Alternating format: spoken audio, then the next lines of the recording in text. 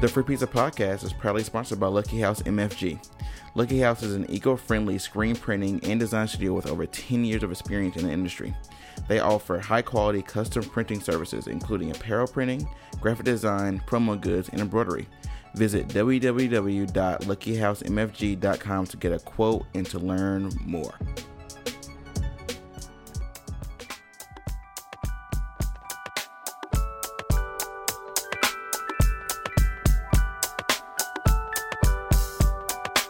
Free pizza, your flat. What?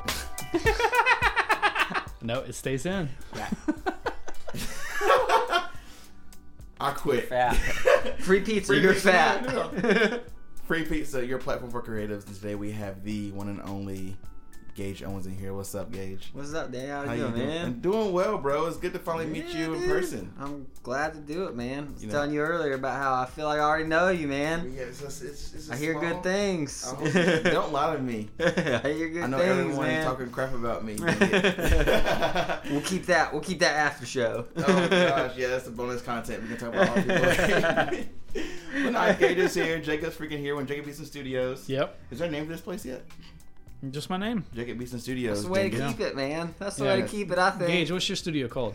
You know, man, I kept it Go Studio for a long time, and I literally market it now as Gage Owens Studio. And I still have, like, my email still Go Studio NC. Yeah. But I don't know. I just, at a certain point, I just had this transition between, like, am I trying to be a studio or am I just trying to be me as a producer? And I just kind of got away from the name of it. It just felt more like natural. It felt better to just be me. Yeah. Because it didn't feel like people are hitting you up. They don't want your gear in your space. They want you. Yeah. They want you. I want you. And that's the thing. Is this one? they're all coming after me, man. Nah, it is one of those. It is one of those things where it's just like, I think people care way more about you than they do what your studio is in general. Of course. And I do a lot of projects out of different studios, and it just gets it got too messy with like, oh, I've got this studio, but Go Studio is working at this studio, so and it's not just really like, let's just be me. Let's just be who I am. You know that you can take that everywhere with you. Yeah. Yes. And just to clarify for those that are like thinking about building a facility, like that's awesome. Yeah. Yes. But, Yeah. we're interviewing you as Gage, and I think that's the producer. thing is like I don't want to take away from having your own space, but I almost find that it feels better to just call it my space than call it like a specific business name. It feels like I don't want to feel too corporate ever, you know? Yeah. I want to feel like I'm making relationships with people as like who I am rather than like some place that they come into and work on stuff, you know? Yeah. I want them to feel like they worked on this with me, not my building, you know? Yeah. Yes. I love that. But yeah, I think that's the move, Jacob. I think I'm with it. I think just keep it you, man. Yeah, this so is just where you hang out and work. Sometimes. JB Studios, it sounds good anyways. Yeah, man. I'm with it. It does. I spend a lot of time in here anyway, so I feel like That's right, that's man. how it should stay. That's right. Before we dive into this, we do not interview musicians. This is not a musician interview. You record and mix, but we're not talking about bands you play in or anything. So people always ask me that, hey, you interview my band, blah, blah, blah. Yeah. No musicians. This is different. This is behind the scenes of recording. Yeah, man. So it's going to be wonderful and amazing. Absolutely. I'm super excited. I know Jacob's excited too. Mm-hmm. So we got to take us back in time, Gage. Where does it all start, bro? Man, I think it started right around, I'd say 2011, 2012. Yeah. So I'm just gonna go right against what you just said and talk about bands I played in or whatever. No, go ahead. We're talking about 2009, 2010 bands. Nobody remembers them anyway, but The good days, kind of. But so, yeah, man, kind of. Maybe. So I played in bands all through high school, after high school, and I've always been a musical person. And playing those bands, we recorded with different producers over time. And I always felt pretty interested in it, but it didn't. I don't know. It really clicked for me back then. But right around like 2011, 2012. I'd gotten back into playing a little bit more, writing a little bit more, and I had written a song, just like a little acoustic song. I had a buddy of mine named Richard that was getting into music a little bit too, and he kind of gave me that push to get back into it a little bit more. And so I'd written this song, and I got like a little 2-channel interface to record some music on. In my 20-year-old brain, I was like, dude, this is, you just get this and you put a microphone in it and you press record, and then that's like a song, It sounds like it's on the radio. And I realized pretty quickly that wasn't the case. And I think in my brain I thought, well, cool, I'll just watch some YouTube videos and I'll figure this out in like 2 weeks. And here we are, 2020. And man, I think I've realized over time that I'm not gonna stop learning. That it's just one of those things where I'm just gonna keep, there's always gonna be something that I'm like, oh, I've never thought of doing that. But anyway, so I played around with recording that song. I recorded it. It sounded awful. You still bad. You still have the recording? Do what? You still have the recording? It's probably somewhere. I'm sure it's somewhere, man. It's gotta be. I don't know if I was official enough for Dropbox in yet, but it's gotta be somewhere. But yeah, man, I just, I went from there, and then I wrote a couple more songs, and I was like, all right, well, I'm gonna record into these. But I think there came this transition, and I've heard people talk about this before. I've heard the quote of, you got to decide which side of the glass you're going to be on. You're going to be in the control room, or you're going to be the musician on the other side. Oh, wow, yeah. And there was this transition over those years where I really started to, like, in my head at first I was thinking, cool, I'm writing these songs and I'm learning these recording things and these mixing tricks that are going to help this song do well. And then it slowly transitioned into like, cool, I'm writing songs so that I can learn more about recording.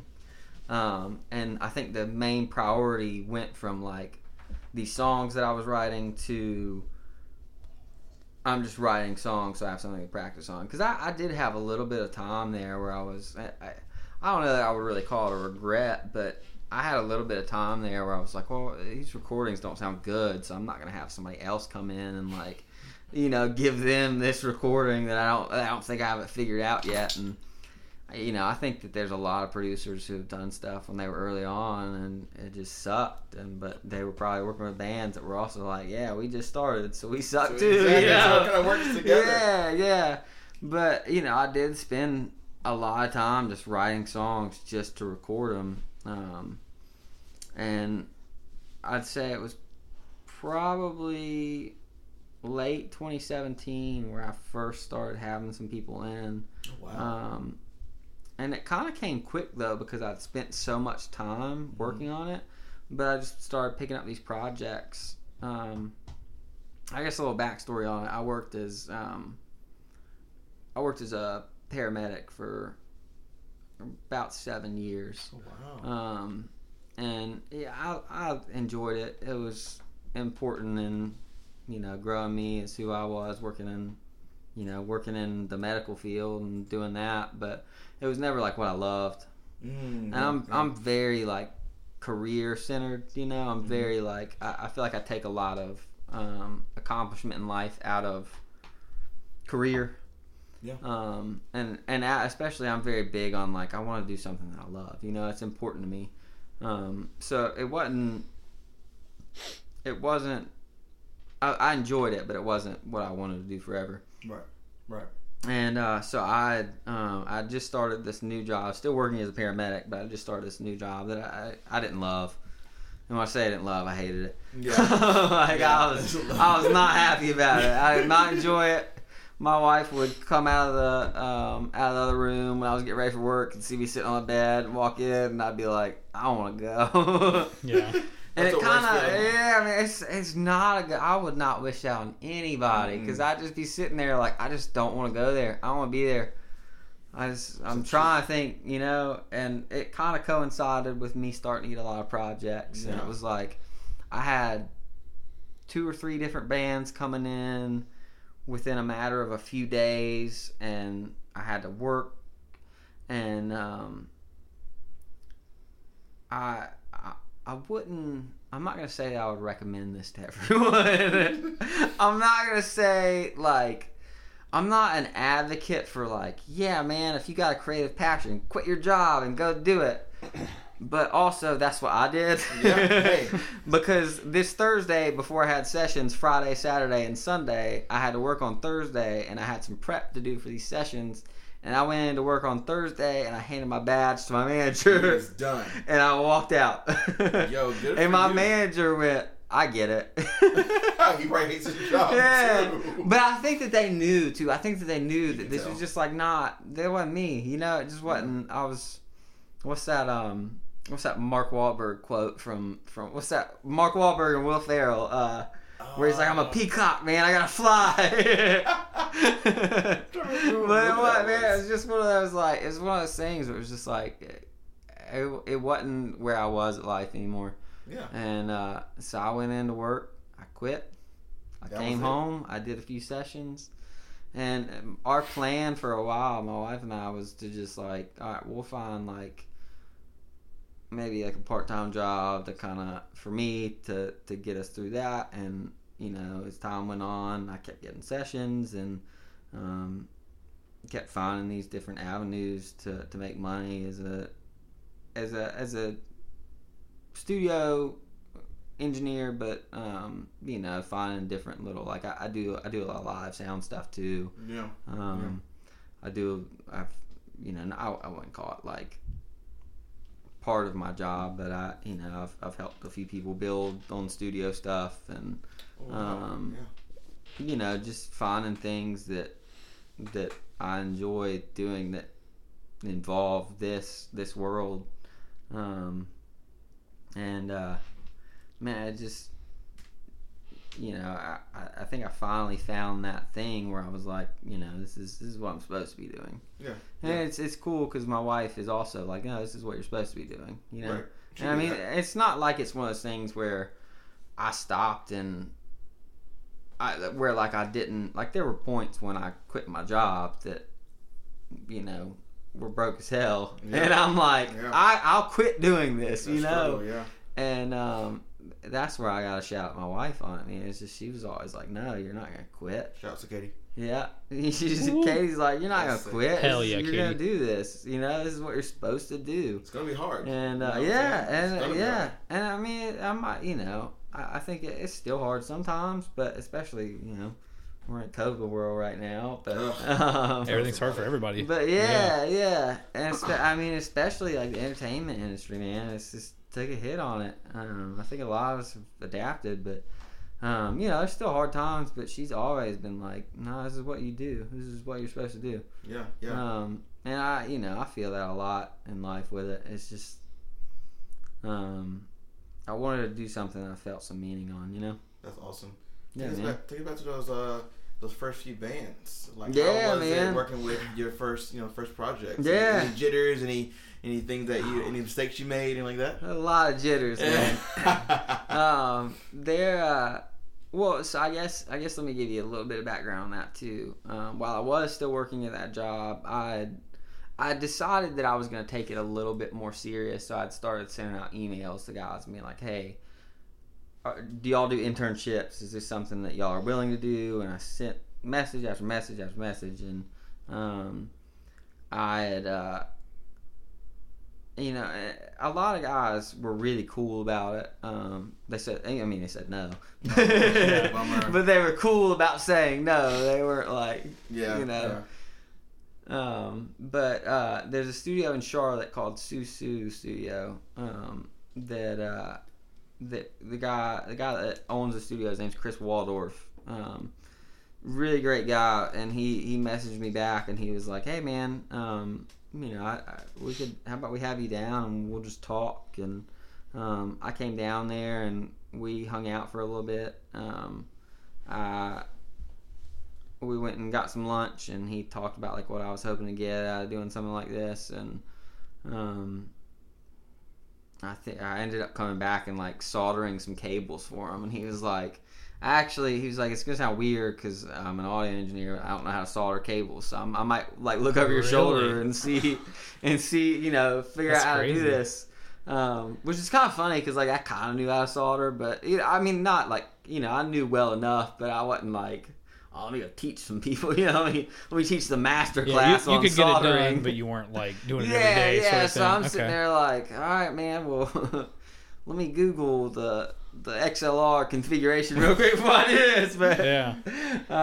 So but- Chris was the first one to like really take a yeah. opportunity for you. Chris was, and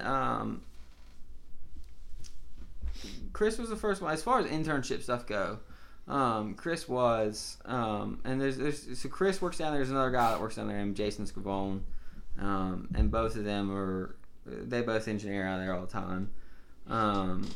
And after that, it was kind of like, hey, why don't you come sit in on some projects? And that's kind of where some of the studio build stuff came. Like I had started building my own space at that point, and he saw this accent wall that I did, and he was like, hey, dude, could you come do that here? Wow. And so he had me come down, and we built a whole new vocal booth down there, and I redid another room for him because I had a little bit of a construction carpentry background. Enough. Enough to be dangerous. Enough to be Yeah. dangerous. Get yourself into these That's situations where you got to right. build a vocal Absolutely. It's booth. like the soldering thing, man. It's like, yeah, dude, I know how to do this. It's like a Yeah. fake it till you make it thing. You're just like, yeah, man, I just go in another room and don't watch while I'm And while I'm Daniel- watching YouTube videos. Daniel, if you were wondering who I'm going to call when I do my renovations, you know That's exactly right. who I'm That's going to call. right. But Dude, yeah. so he was like, "Hey man, let's do this." He was like, "I want to make it worth your time. Like, what?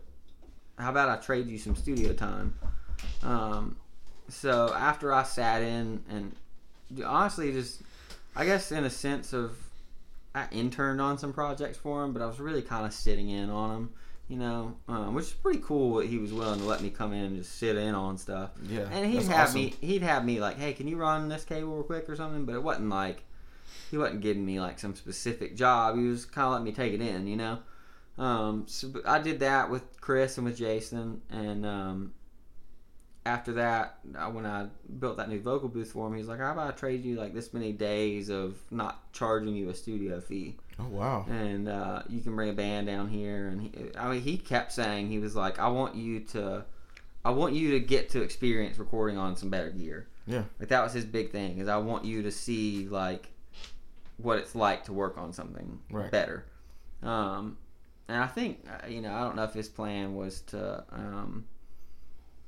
have me like still charge him and not have to pay a studio fee or whatever, but I did the first project I did for free because the studio time was for free, and it's kind of funny, man. It's a band that I still have a really good relationship with, and still do work with. A band named Shiloh Hill, and Nick and Mamie are husband and wife, and they both play in that band, and I'd send them a Facebook message and was like, hey guys, I really like your music, and I didn't know this at the time, but they had self-recorded before. Oh wow. And so I was like, hey, I'm really into your music, and I would love to work with you on something. I have this opportunity that I have this good studio that we can work out of. It's kind of funny. Taking Back Sunday has done their last few albums there, so that was like the name drop. I was like, dude, Taking Back Sunday's worked here, and so If it's good enough for them, it should be good enough for you, right? Yeah, but so we went down. He talked to me about it, and he was like, hey, why don't you come? We got a show. A little place in the Winston called the Monstercade. I don't know if y'all have heard of that, but yeah. Yeah. So he's like, we got a show at the Monstercade this Friday. Why don't you come and we'll talk? And so I went and saw him play, and it's funny because we've talked about it now. Nick and I, the lead singer of the band, he's like, we didn't know like if you were gonna show up and be some weirdo. Oh yeah, that's very true. Facebook message. I was some random.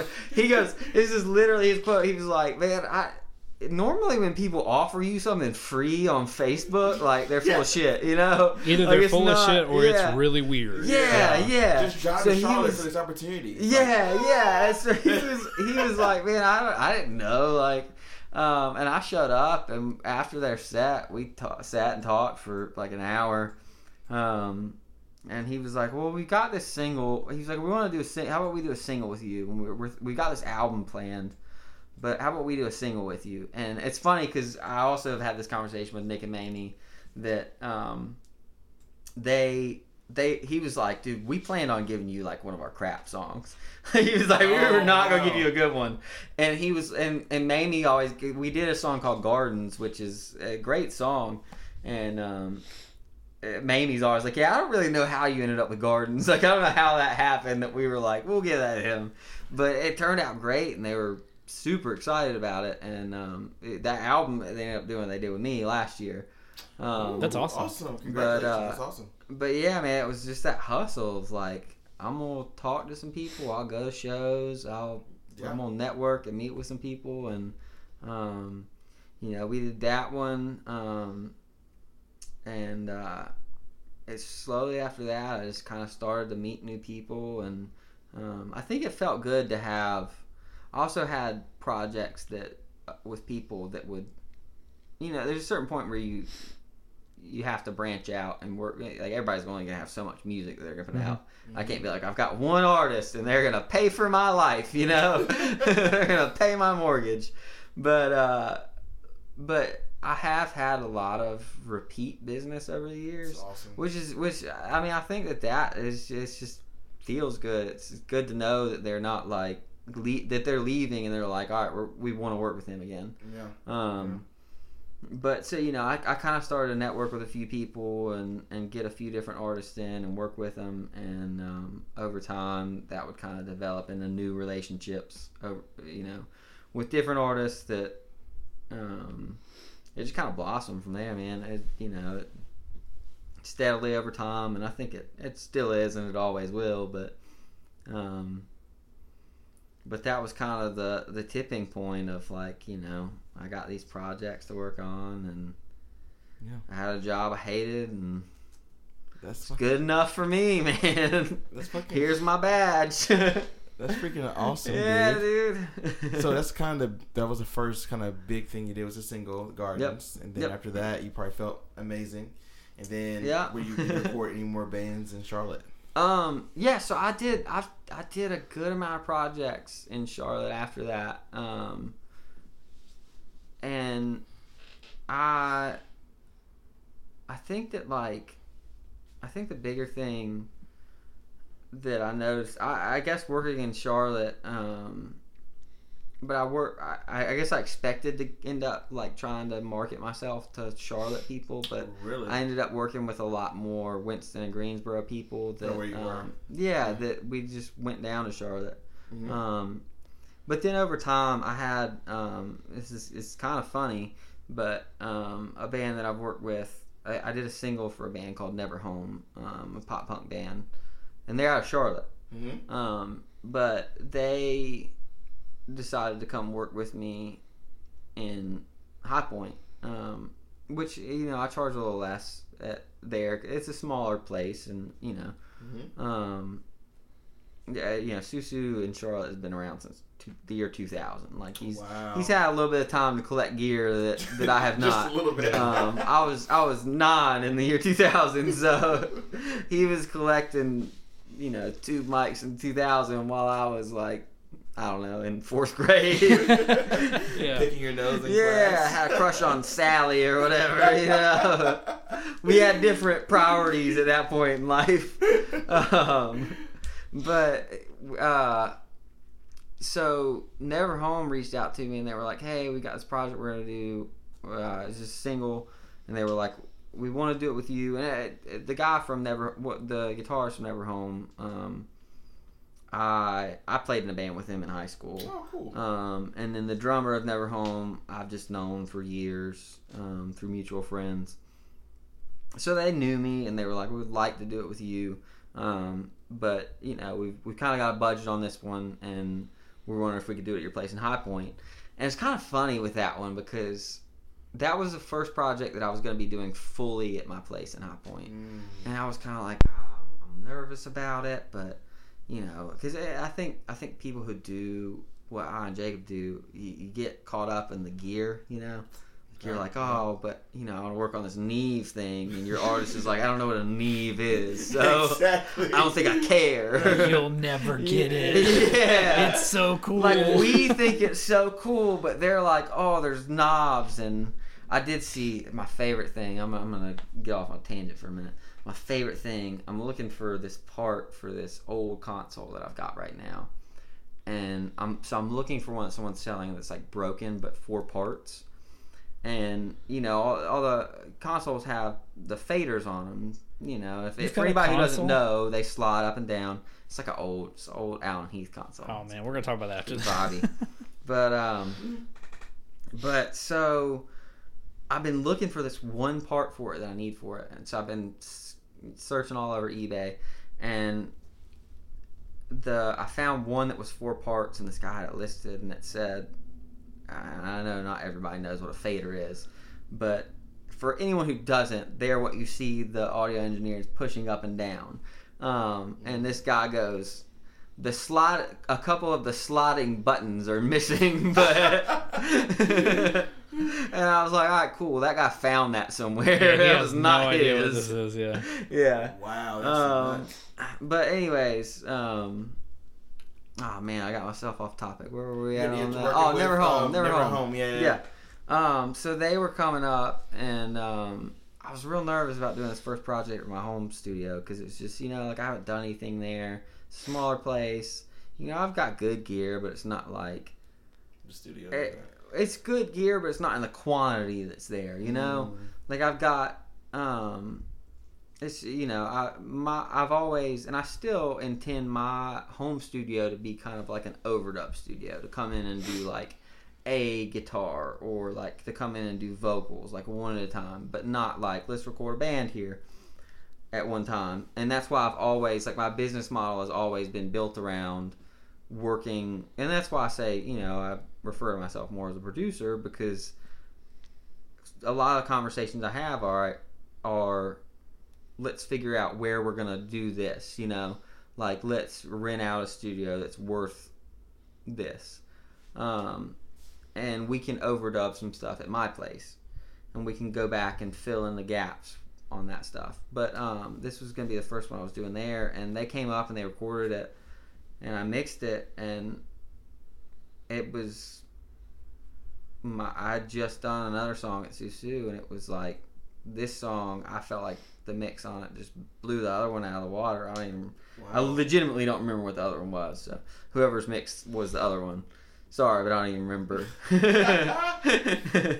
I'm not knocking anybody's mix, but I remember that thought of just like, I thought that like, oh, this gear is making the difference, and the point is that I had them come in. The Free Pizza Podcast is sponsored by Zipster, specializing in custom websites and logo design. You don't have to lift a finger to look cool online. Visit Zipster.com and see what they can do for you. From Charlotte. You know, I'm working in a studio in Charlotte, and they drove from Charlotte to High Point. And it turned out great, you know? And it was just like, but it also just turned out like, we had fun while we were doing it, you know.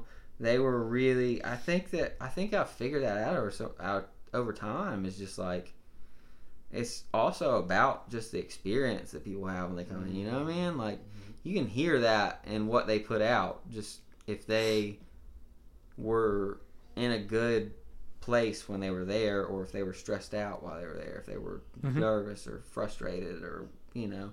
It's not easy to go in a studio, especially like you do a full-length album. Someone's going to get mad at someone at some point. You know? Yes. People are going to get mad at each other. Yes.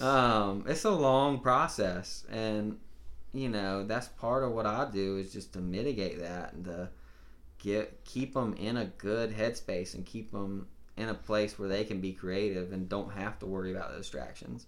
Right. And I think that's what we did there that day. And if you do that, it doesn't matter where you're doing it. You know, I mean, you gotta have a microphone, but That's cool. But yeah.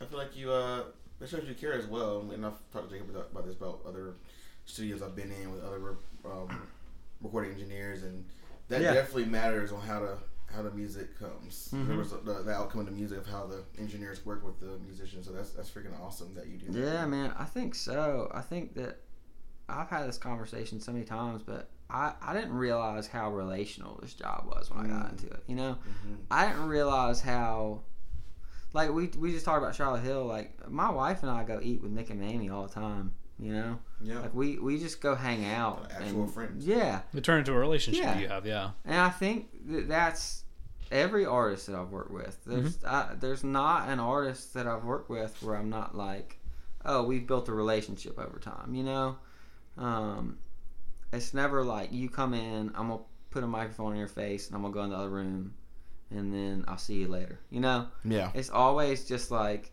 I have to, and I mean, you know, I said this before, like, I'm a talker. I have to, being a producer, I also have to keep an eye on timelines because, you know, at the end of the day, we're paying for stuff by the day or whatever, and then we can't waste it all talking. But, you know, I've had times where I have to, you know, we end up talking for a little while, and I'm like, all right, we actually do have to record some stuff, you know? But I think that's so important. I think that's important to artists too, is what I figured out. Is just like, it's less about like what we were just talking about. Like we'll nerd out about this gear, but they care less about the gear and more about, can I spend 12 hours in a day with this guy?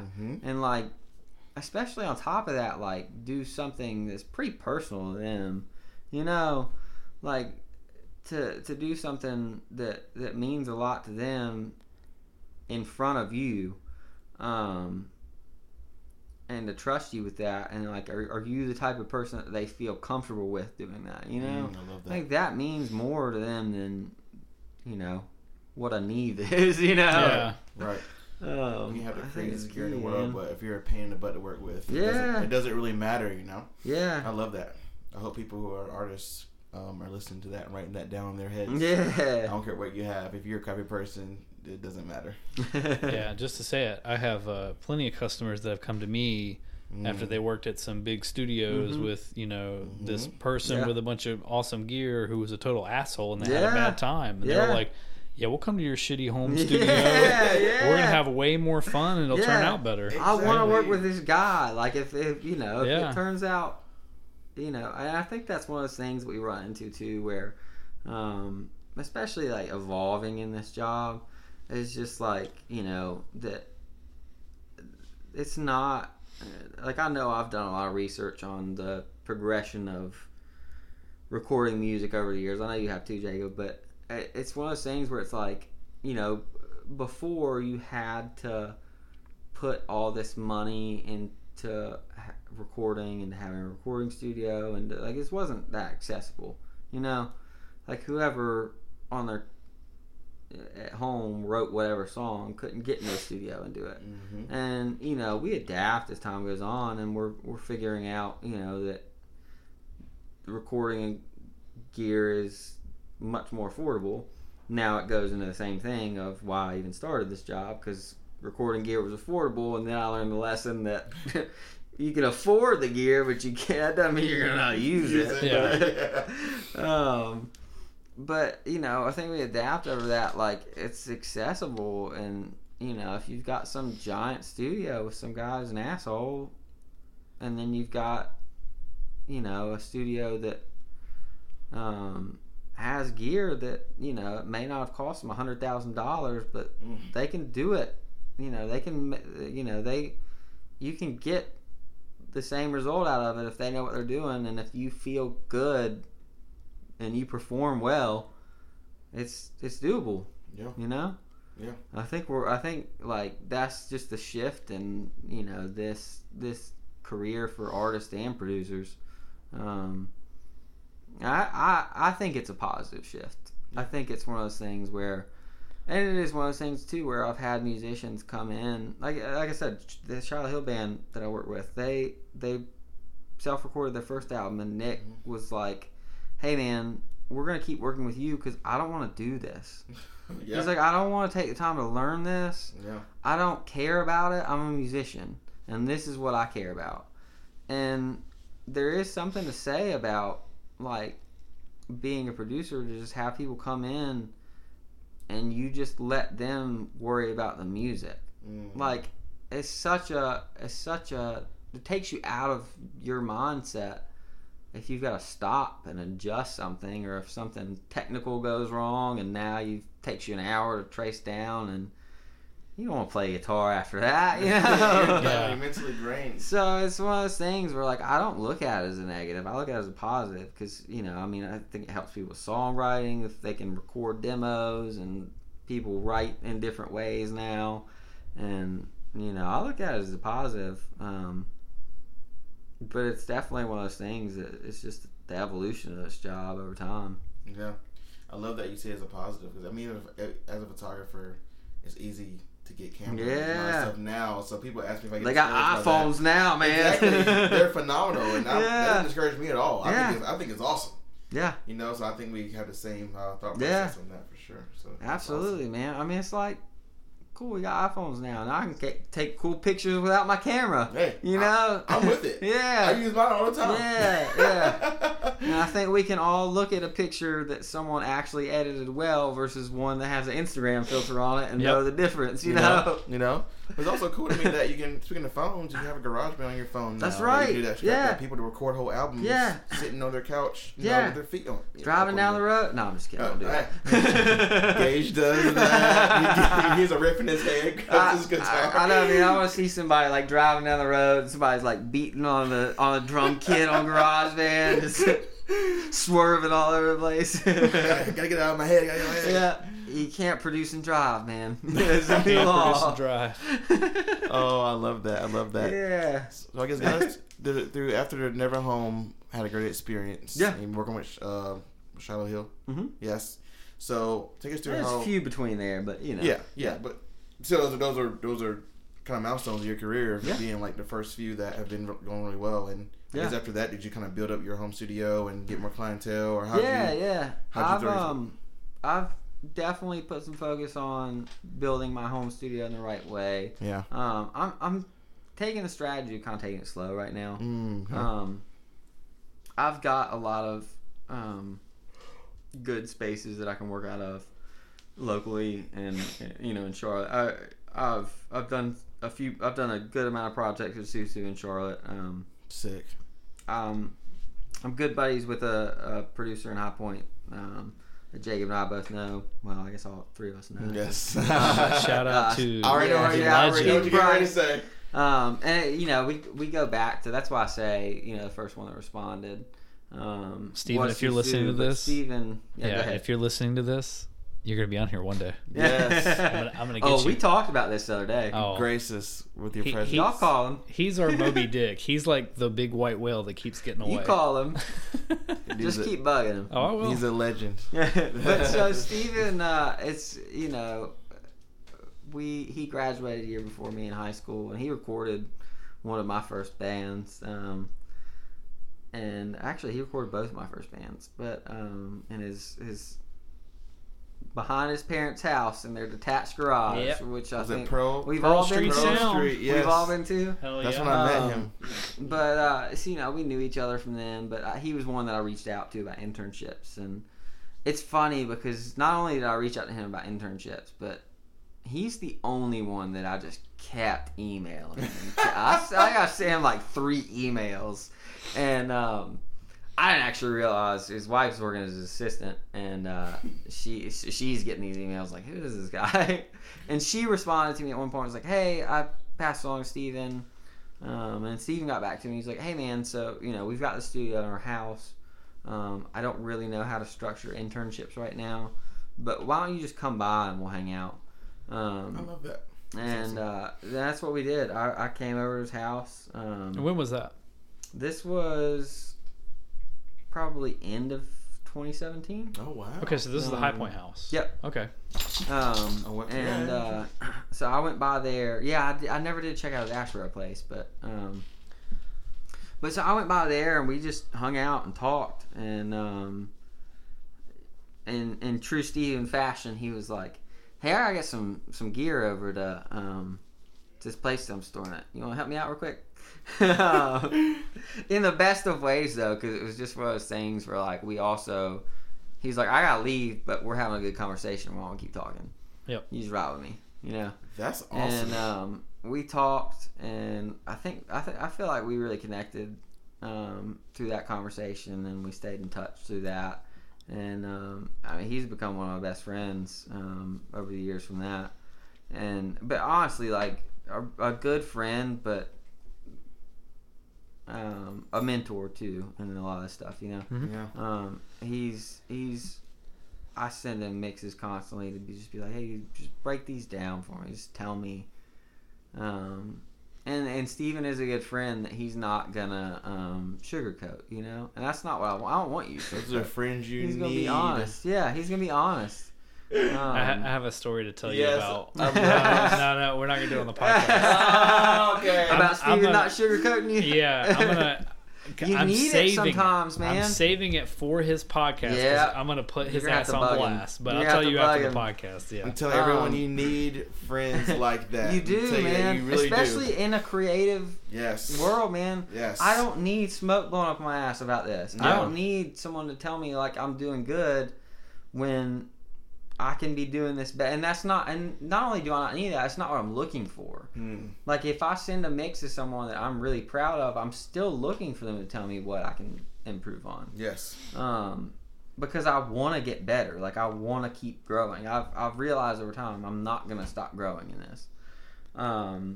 But so, you know, him and I became good friends, and he taught me a lot over the years, and I've started to do some stuff out of his place. But you know, getting back to growing my place, I'm kind of growing it in a structure of, you know, knowing that I have some options to offer people too. That like, hey, we can take your stuff here, we can take your stuff here. Oh, so portable. Yeah, and you know, we can track stuff in these studios, and we can work on some other things in my studio, and you know, kind of feeling out. It's almost like hiring a session musician too. It's almost like, well, you know, let me think on what place is gonna feel the best for them. You know, what place is gonna match their vibe. So I'm kind of structuring it now around, and sometimes it may be my place, you know, because I've done a lot of projects here lately that are just done at my place, and you know, some of the ones I've done lately at my place are they're great. There's some, I mean, I guess they should be some of the best ones I've done if you look at a timeline. Yeah. Of like, you know, always be getting better. Every project. But you know, I mean, I've done some here lately that were all at my place that were incredible, you know. And I think it does. I did hear a quote one time too, talking about like, you know, hearing them get better. I heard someone talk about how as you grow as a mix engineer and a producer, your gear will grow with you and your clientele will grow with you.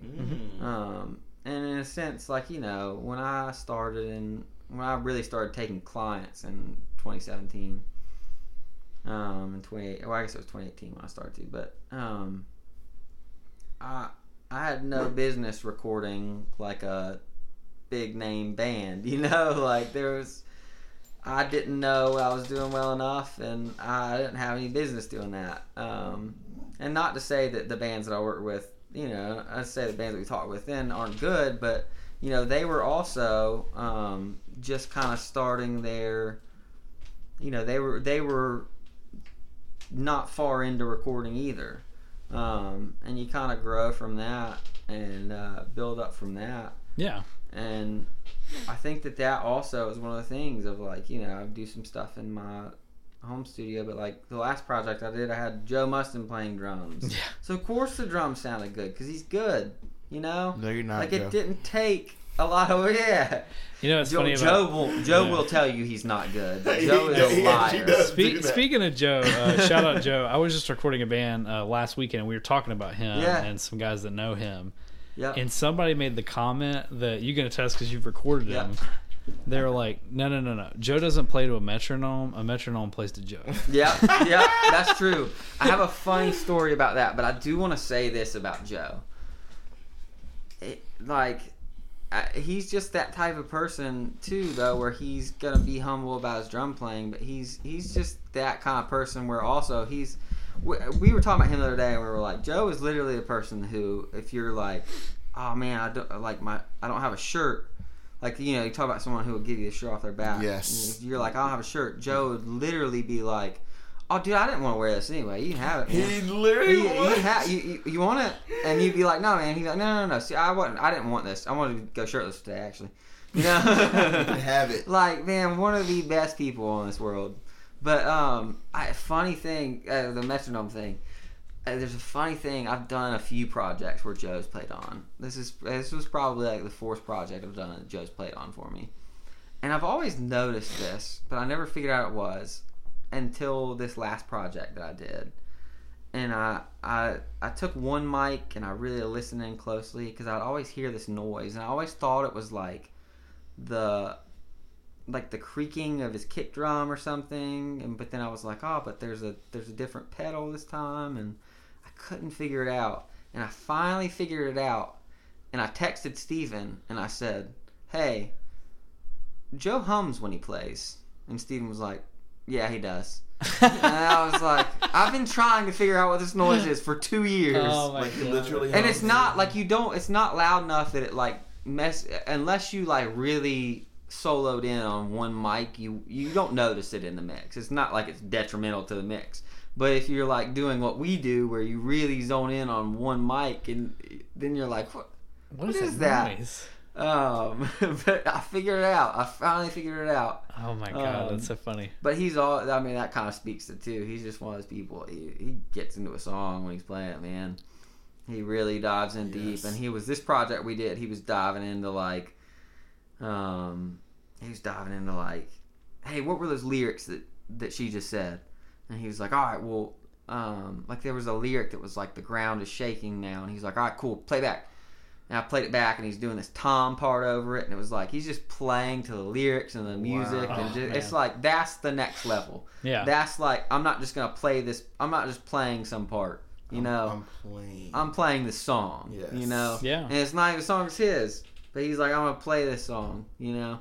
I love that. Yeah, man. Shout out to Joe Mustin. I've been in studio with that guy a couple of times. Amazing individual. One of the best, man. Yes. So you talk about all these bands you work with. So what is your process in making these albums come to life? So it's funny, man. I talk about Steven being a mentor to me. I'm gonna regurgitate some things he's taught me over time. But one thing that he told me is that I took from him is that he always meets with people before he does a project with them, and I took that from him. And I always, anytime someone comes to me with a project, if I've worked with you, then you know we can book a date and you can come in. And we already know each other, whatever. Yeah. We ain't getting no coffee, but bring it with you. Yeah, bring your guitar and sit down. But you know, people I hadn't ever worked with, I'm always like, all right, we have to get up and talk. There's just, I think is important, and that was the conversation me and Steven had of just like, imagine someone that you've never met, you walk into a room and they sit you down and put a mic in front of you, and they walk in another room, like, all right, play this personal song for me, and you don't know me, but go, you know. So I always start there. I always start with, let's just get up and talk, and you can get to know me and figure out if I'm even someone you want to work with, you know? Very true. I'm not bringing a contract for us to have coffee. Like, let's just talk and you figure it out too if we vibe. But I think that in those conversations, I start to figure out what their vision is for it, you know? Like there was a guy that I worked with, I guess, beginning of last year. Maybe a little bit earlier, but his name's Ryan Bonner, and he's a guy out of Durham. He's a dad with 3 kids, and he's a very musical person. He's had music in his life for a long time. He's got a lot of songs he's written, and most of them are about his family. And you know, he had like a song that was written about each of his kids, and you know, he kind of came into it with like, you know, I don't want to say it like he didn't care whether these songs made it big or whatever, you know. I don't want to say it in that perspective, but I think that his goal in it through our conversation was very like, yeah, I want to have these songs so like my kids can listen to them later in life, you know. I think that was his main motivation in all of this, and you know, taking away from those conversations what they want out of it, I think helps structure it too, you know. You know, I mean, we talk about like stylistically what they play and like references and, you know, what artists they listen to a lot, what they're going for, but also like why they're doing it, you know, why do you want to put out these songs? And for him it was very like, you know, these songs are about my family, and you know, I took that as like, oh, this is very personal to you. This is not just like, oh, I'm hoping people listen to it on Spotify. This is like, I want to be 80 and let my kids hear this, you know. So I took that and we just made it very, we gave it that vibe. We made it like there were songs that were kind of fun and playful, and we leaned into that, and like we did group vocals, and his wife sang on some of the group vocals. Oh my gosh, and that's awesome. I went to his little EP release that he did in Durham, and his daughter got up and sang the song that was about her with him, and it was man. Yeah, man. That's and so you know, cool. you take every project, figuring out things like that, I think are more important than figuring out stylistic stuff. Like, what do you want? What are you hoping to get out of this? Yeah. And I think everybody has their, I don't think there's any less merit in anybody's reason for wanting to record music, but I think it's important to know like what they hope to get out of it, what their goal is.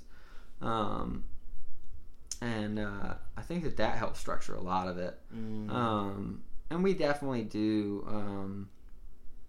I tend to be, I think I realize this about myself as a, I guess as a creative and like a musician or a producer or whatever vein this would fall into, but I've always hated songwriting, like coming up with an idea out of nothing.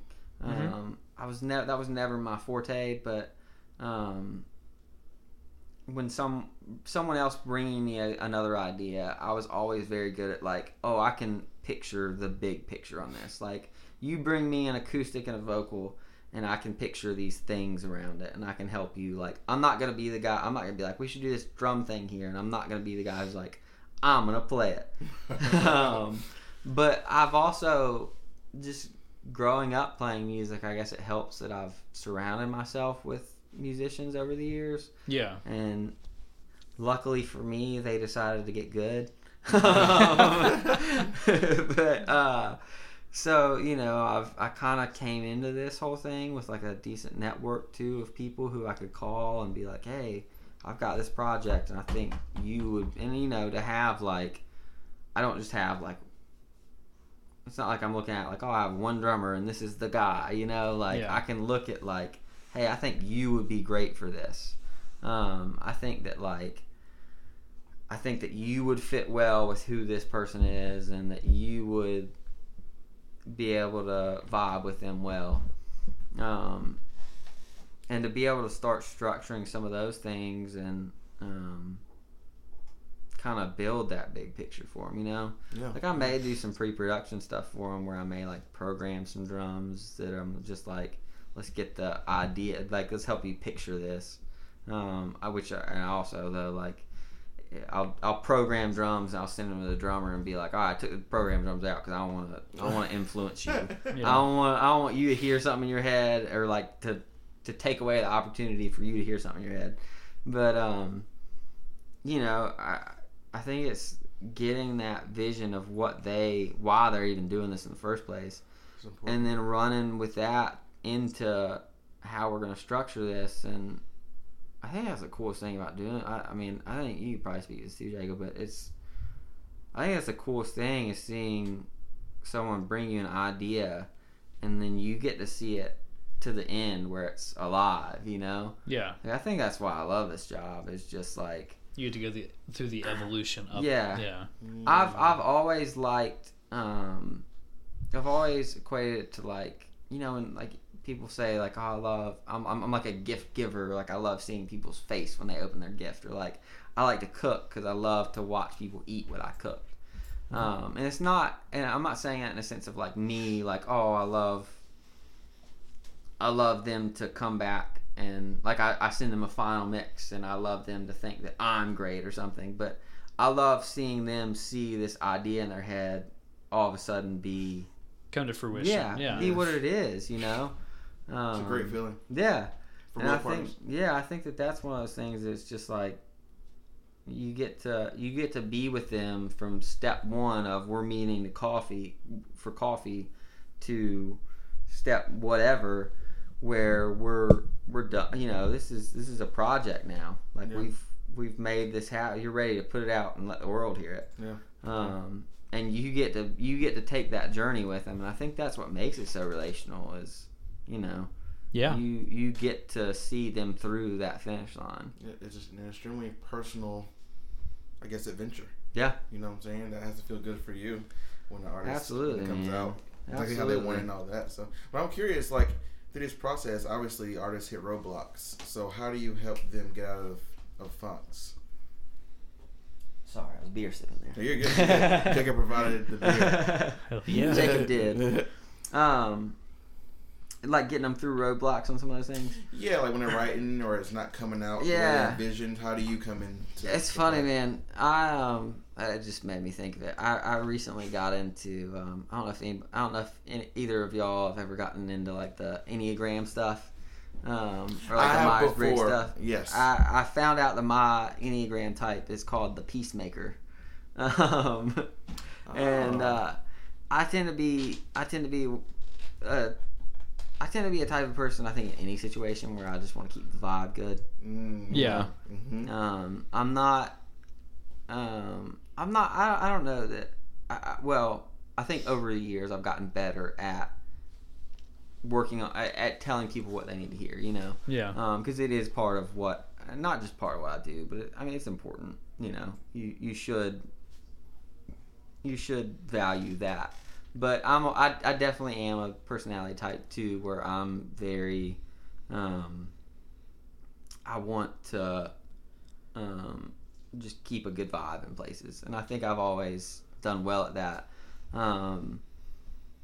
And I tend to look at a lot of stuff, you know, where we may have some, you know, where we may be working on a project where someone feels a little bit more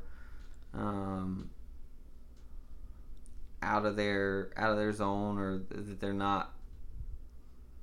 not feeling the vibe. And I think that a lot of times that's like we were talking earlier about trying stuff, you know. Getting artists to like try something weird, you know. Hit them with that little switch 'em up, and, you know. So what about this? Try 'em, yeah. And I think that's part of the reason why I got into this too, is because I've always been interested in like sounds. You know, I've always, I think I realized over a certain amount of time that I and a lot of other people listen to music differently.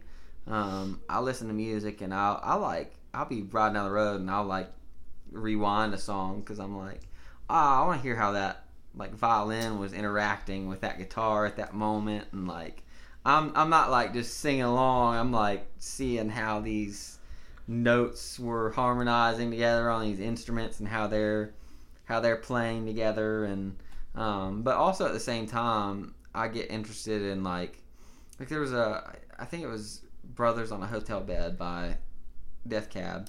Yes. They did. There's a little noise at the beginning of this, and it sounds to me like rainfall almost. That's you know, it doesn't, but that's always how I pictured it in my head. Like that's the only way I could describe it. And I found out from someone that they recorded someone just gently running their fingers across the top of a grand piano, just the strings on, just gently running across. Wow. And it gets this little like rainmaker waterfall sound that's in the background of that song. And I've always been nerdy about stuff like that. That's cool. So I've always taken to projects too. Like I'm always want to try something, you know. I always want to try something weird. Sometimes you gotta sometimes you gotta convince some people on some things. Yeah.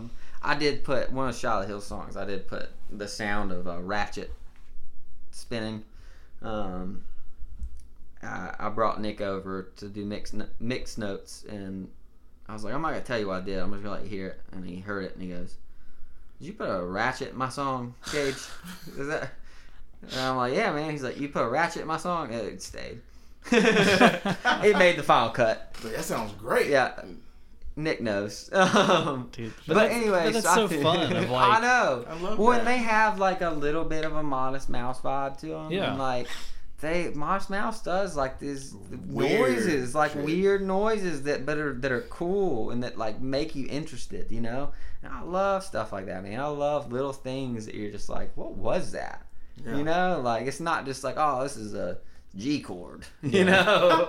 Dude, I always Yeah. frame it depending on the client. Like, you know, you got to gauge your audience, obviously, but it's always like, all right, you guys ready to get weird? Yeah. Like, let's get weird and do Let's get something weird. super weird Yeah. that I haven't done before. We'll see Yeah. if it's terrible or not. Yeah. Like, let's just do it. It's fun. I think that's one of those things I do take into some of those moments where it's like, let's break the tension. Let's do something weird. Yeah. Like, especially like we're talking about recording albums and someone's going to get mad at someone. And let's, Yeah. you know, maybe we'll take 5, but maybe we'll like, I don't know, pull out pots and pans and smack them. Yeah. You know, and just see. And we might delete them, but. And you know my favorite way to talk people into that. So obviously this is not my podcast. I'm not giving advice, but Yeah. I'm gonna give some advice Give here. the advice, Jacob. I always, if anybody's like, I don't know, man, I kind of just want to like stick to what we're doing. I'll be like, do you want to listen to the same shit, or do you want to have something Exactly. that nobody can recreate? Exactly. Like that's one of my favorite things is people will be like, oh, I love this guitar tone. It's like, Yeah. we don't have this, Yeah. and this that they used, and we Yeah. can't recreate it. Yeah. You know? And if we're like, we just talked about Death Cab. If someone's like, oh, I'm trying to sound like Death Cab, like I'm trying to mirror what they're doing. And if I have 2 options, I can listen to Death Cab or I can listen to this band that sounds like Death Cab.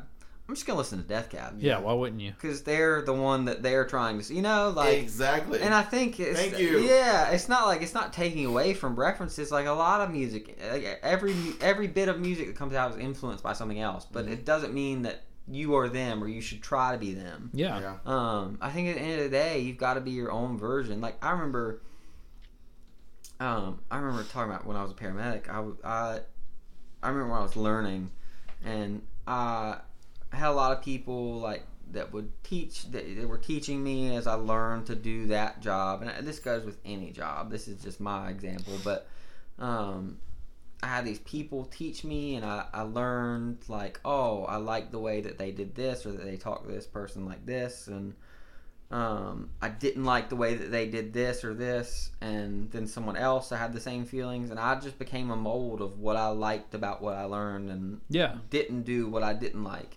And I think that goes into being a producer or a musician or anything, is like, take away from the people that you like, but it doesn't mean you have to be them, you know? Yeah, you can get inspiration. I think a lot of people miss that mark Yeah. of like the difference between like inspiration and like just imitating somebody, and that it's a fine line too. Yeah.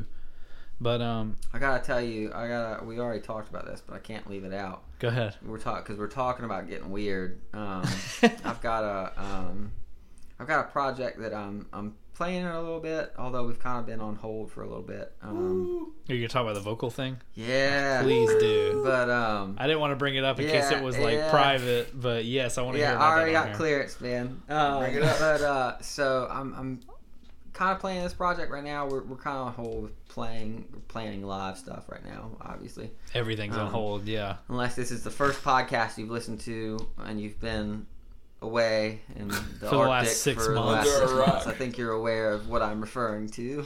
But so we've been riding with this project. A guy named Joe Boynton that was in a pop punk band from Boston called Transit.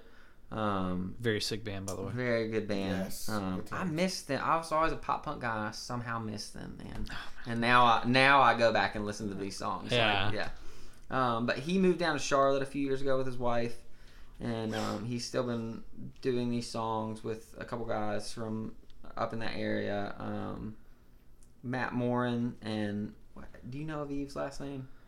Oh my god, I've I'm only talked blanking to on him it. once. Oh, he's gonna kill me too. Actually, I'm gonna send it to him now. Fucking shout out Aviator. Yeah. What's up, boys? But so they've been writing these songs together, and they were looking for some guys to play. And I wanted to get back to playing a little bit, but I just use so much creative energy producing that I just don't ever sit down to write songs.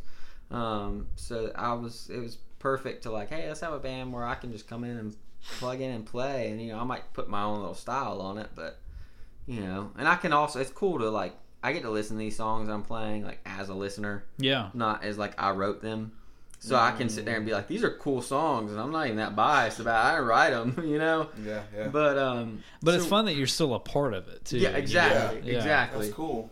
And so they've written a few new songs recently for it, and Joe and I have been working on the vocal production for them and recording the final vocal takes for them. And that was the conversation we had. Is Joe Boynton, man, he will indulge my weirdness. He will be like, yes, let's try this. And what I said earlier too was he will also be like, hey, it's not working. Yeah. It was a cool idea. It's not working for this. Which is good. That's a good thing. Yeah, he'll rein you exactly. in. Yeah, exactly. But he's willing to try some stuff, and it's like the first song that we did a few weeks ago. I was like, dude, let's try this. I'm gonna put a mic behind my upright piano. I'm gonna mic the resonance chamber. I want you to lean into the piano and just sing into it, and let's just see what happens. Literally, you mic'd a guy singing through a piano. I mic'd the piano. Yeah. But he sang into it. Yeah. And it's just, like, he walked in afterwards and he was like, dude, that is insane. He's out there, like, videoing him doing it. He was like, this is so cool. Yeah. And it sounded cool, man. It's like, it's one of those things, but it's like, it's also one of those things where we look at it as like, sure, it's miking like a reverb. And like, okay, there's reverb plugins. There's a million reverb plugins or pedals. But there's not a reverb plugin that has my piano mic'd in the, in like they don't room. have that setting. Yeah. And no other band has ever used that setting because it doesn't exist, Like, we made something uniquely ours at that moment, which was, I think, is a cool thing about doing something weird, is that, like, they don't sell this, Yeah, you can't buy it if you tried it. Yeah. Exactly, and I think that's what I love about taking that moment to just like you said, that's a perfect quote. Let's get weird.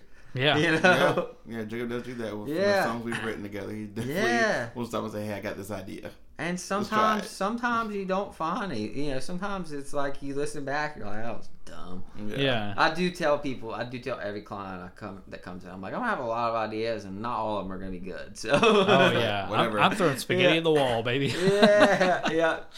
We're gonna see what happens, but yeah. Well, going off of the getting weird thing, man. Do you have any advice for people that might be listening that are thinking about like getting into recording, or maybe people that are already doing it, like up and comings? Well, I think there's two. I guess there's two. I have two different schools of thought on that. Okay. I guess more so in the sense of, do you mean like people who are just looking to get into recording, or people who are looking to get into recording as a career, or both? Both. Yeah, do both. Just your advice to somebody that does it. I'd say people who are looking to get into recording, especially if you're a musician, do it. Yeah. Like, just do it and don't care if it sounds good or whatever. Like, I almost require people to send me a demo, and I do not care if it sounds good. Oh wow. Because I'm a producer, and it's not my job to break down what your demo sounds like. It's my job to see the big picture out of what you just sent me. Yeah. And I can see the big picture out of a demo. I'm gonna be honest, if somebody sent me a demo that sounded really good, I'd be like, oh shit. Yeah, I have a lot of this already sounds good. Yeah, the stakes are really high for me. So Jacob, we're going to interrupt this interview real quick for a new game of High Brew or Cold Brew. You down? Yeah, sure. Okay, so the point of the game is to guess what I'm describing as cold brew or high brew. Make sense? Well, I'm not really sure what high brew is. You'll figure it out. Okay. Just answer cold brew or high brew. It's pretty simple. You ready? Okay. Here's the first one. It can come with added protein. Cold brew? High brew. It has more antioxidants and twice the caffeine than a normal cup of coffee. High brew. High brew. It has less acid and sugar than a normal cup of coffee. Cold brew? High brew. It helps support direct trade farmers. Okay, high brew. High brew. It has less environmental impact on our planet. Cold brew. High brew. So wait, all the answers are just high brew. Well, yeah, this is a sponsor ad. And that concludes our game of Cold Brew or High Brew, proudly sponsored by, well, High Brew Coffee, an Austin, Texas-based cold brew company dedicated to serving an elevated coffee experience. Visit www.highbrewcoffee.com and use promo code Pizza and Brew for 20% off your order of a 12-pack and get cold brew that doesn't just taste better, but does better. Shipped directly to your door. What are they expecting? Yeah. No, but do it. Just it's so affordable. It's so, and like, I think there are a lot of people that do it and then they find a new way to write a song. You know, like they can't play drums, but anyone can program drums, and now you can add drums to this song that you just wrote, and then you come to me and I'll call Joe Mustin and he'll give you his shirt. He's gonna give you his shirt. He's gonna help on your song, and then he's gonna set your metronome. He'll keep you warm. Yeah. But yeah, I mean, that's my thing. Is just do it. Like, it's affordable. As a musician, it's good. It's good. It's a new outlet for you. So let's get on the other half of it though. For people who are wanting to do it as a career, and like I said earlier, it's not. I don't know that I condone anybody doing like just quit your job and go for it. But I did that. You know, I think maybe I don't condone it because I don't want them to come back. Yeah. I don't want them to come out and be like, "You said to quit my job," and I would be like, "I'm sorry." Hustle harder. Yeah, but I think that is my thing with it is, and I think this is with any creative thing is, if you want to do it as a career, you should go for it. But you better care about it. Yes. It better be important to you. Yes. Because if you're doing a creative thing as a career, the world is gonna beat you down about it. You know what I mean? Yeah. Like, everyone is gonna look at, and this is what made me realize that it was right for me to do this as a full-time job. Mm. Is that people would be like, you know, that like this part of it's gonna be difficult. Like, producers would be like, yeah, like, you know, the music industry is like what it is right now. We don't even know what's gonna come of it, and you know, like, it's tougher to blah blah blah blah blah. And they were making good points, and I was totally undeterred by those points. I was like, cool, I'm doing this. Yeah. You know, yeah. This is I'm in it. I'm in. Yeah. And because I cared about it, man. It was all I cared about. I remember working as a paramedic, because when you work as a paramedic, you, in between calls, you have tickets to write and things clean or whatever, but other than that, your time, it's kind of like being a firefighter. Other than that, your time is your time. And I remember I would sit and watch videos on recording and on acoustics and whatever I could take in, I would sit there and watch them. And it was just that important to me. And I would come home. I worked night shift. I would come home and I'd set an alarm to wake up early so I could work on this. And I would take mixes, and I would, like, a lot of people that do this, they learn to, like, reference their mixes in their car. Yeah. So they can see if they're translating, like, they just sound good in your room, they sound good in other places. I'd take mixes and I listen to them in the ambulance and see how they sounded in there.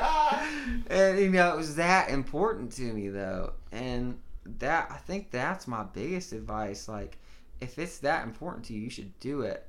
But it's got to be that important to you. And I think that's the same thing with photography or with with musicians or with any creative career.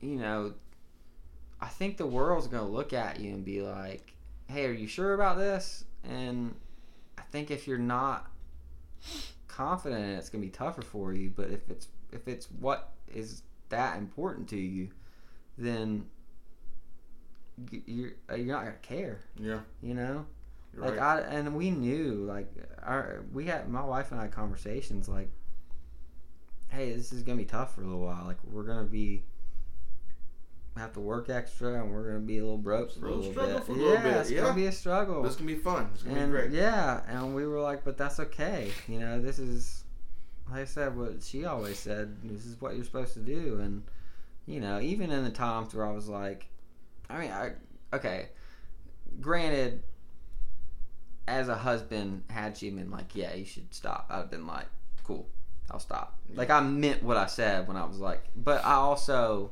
knew this is what I'm supposed to be doing, you know?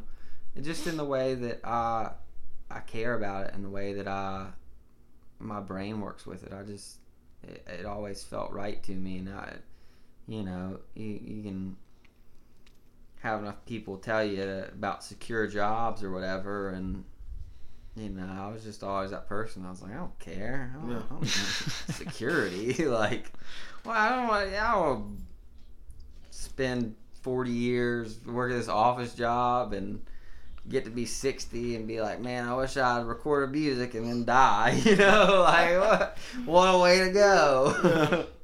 Yeah. But I think that's my biggest thing. You know, I mean, and I think, you know, I know your question kind of goes into too, like, you know, about learning this stuff, and I could hit on that, but you know, I think there's a lot of resources for people who want to get into producing and recording.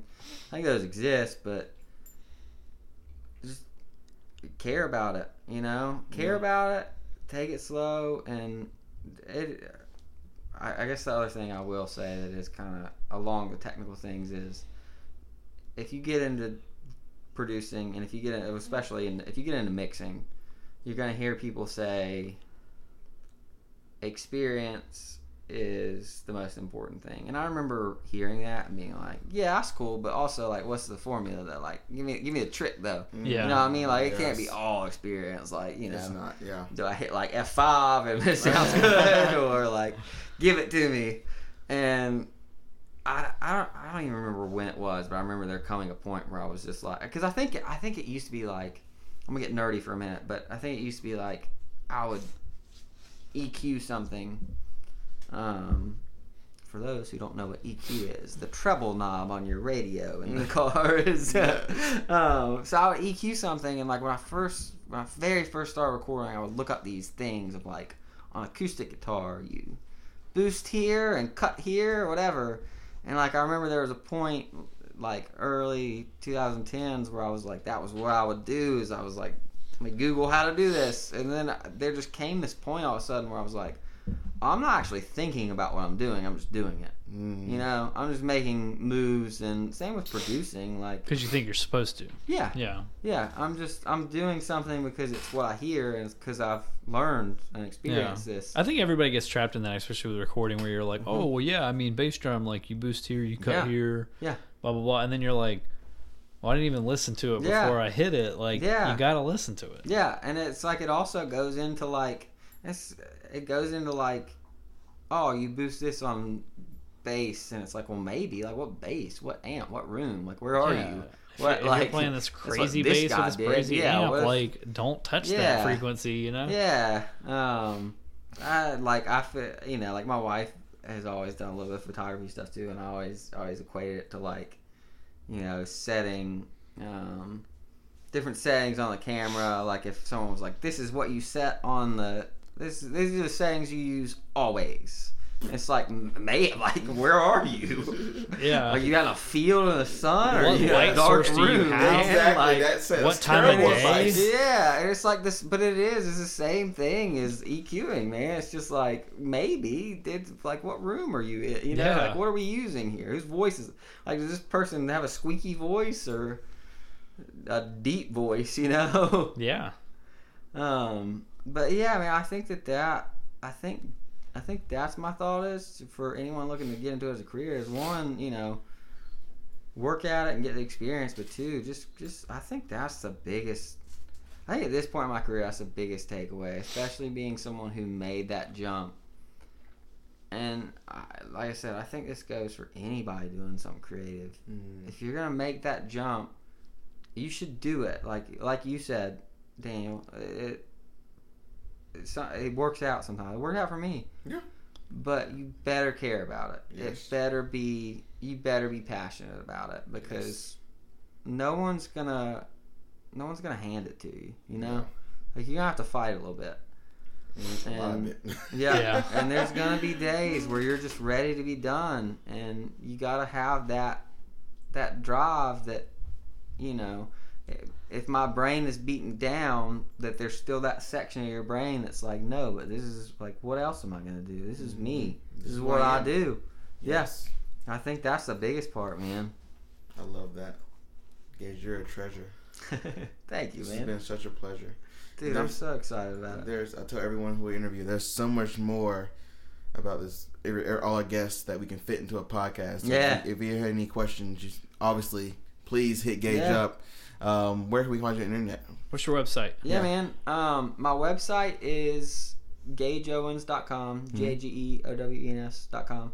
Going back to that branding of your name. That's right, man. Yeah. That's The one and only Gage Owens in the world. That's right, the one and only. I did find out today that there's some high schooler named Gage Owens. I hate him. I know, man. He's not real. What is he doing? I bet he's still recording. I bet he he's doesn't listening right now. I bet he doesn't even know how to tune a vocal. I bet he doesn't. And I do Instagram a lot. I tend to talk on Instagram a lot more than anything. But so Instagram is Gage_Owens_. I had the original Gage_Owens, but then I decided one day that I was going to make a personal and a work account. And then I just deleted my personal account. And I was like, why do I need 2 Instagrams? I tell everyone that all the time. Yeah. It's all personal. I mean, yeah. What do I need a bunch of Instagrams for? So Instagram's Gage_Owens_. Heck yeah, dude. Yeah, If man. you have any questions, please hit Gage up. He does a lot. He talked about a lot with us, but you do a lot more. And learn something. You know what I'm saying? Gage is the man. I'm happy. If it wasn't for Jacob, I would have not known. You know, man. Yeah. he did the recording thing. Absolutely. We have some. You know, this is wonderful. Yeah. Thank you guys for having me on. Absolutely. Thank you Enjoyed for coming out. You know what I'm saying? Drinking all Jacob's beer. That's right. You got to. I bought it for this. Yes. But you're inspiration, brother. That's And right. I can't wait to Thank see what you, else you man. do, man. Thanks, brother. Cool. Awesome. Hell yeah. Well, please subscribe to us everywhere. Please buy High Brew Coffee, because we want to not starve and feed ourselves. And support Gage first and foremost. Dang it, and come record with Jacob, because he's amazing. That's right. Yes. Go to Gage first, because he knows what he's doing. Go to Gage. We'll just man, First. let's just collab. Yeah, perfect. Hire Yes. 2 producers. We'll both record at Steven's place. That would All be 3 of good. us are involved. That's gonna be interesting. There we You go. pay Daniel to take your photos. Yeah. Get all of us involved. Yes. That's Dang it. right. But no, please go follow Gage. We love you so much, and have a good day, night, morning, wherever you are right now. Bye. Business owners have a lot to worry about, but now credit card processing doesn't have to be added to the list. Vector Payments helps to simplify the payment experience for businesses by offering steady rates, a simplified application process, no fees, and 100% transparency. Vector Payments offers guaranteed lower rates, and if they can't, you'll receive a $100 American Express gift card or donation in your name to a charity of your choice. Visit www.vectorpayments.com for more information, and don't forget to mention that we sent you for a referral bonus.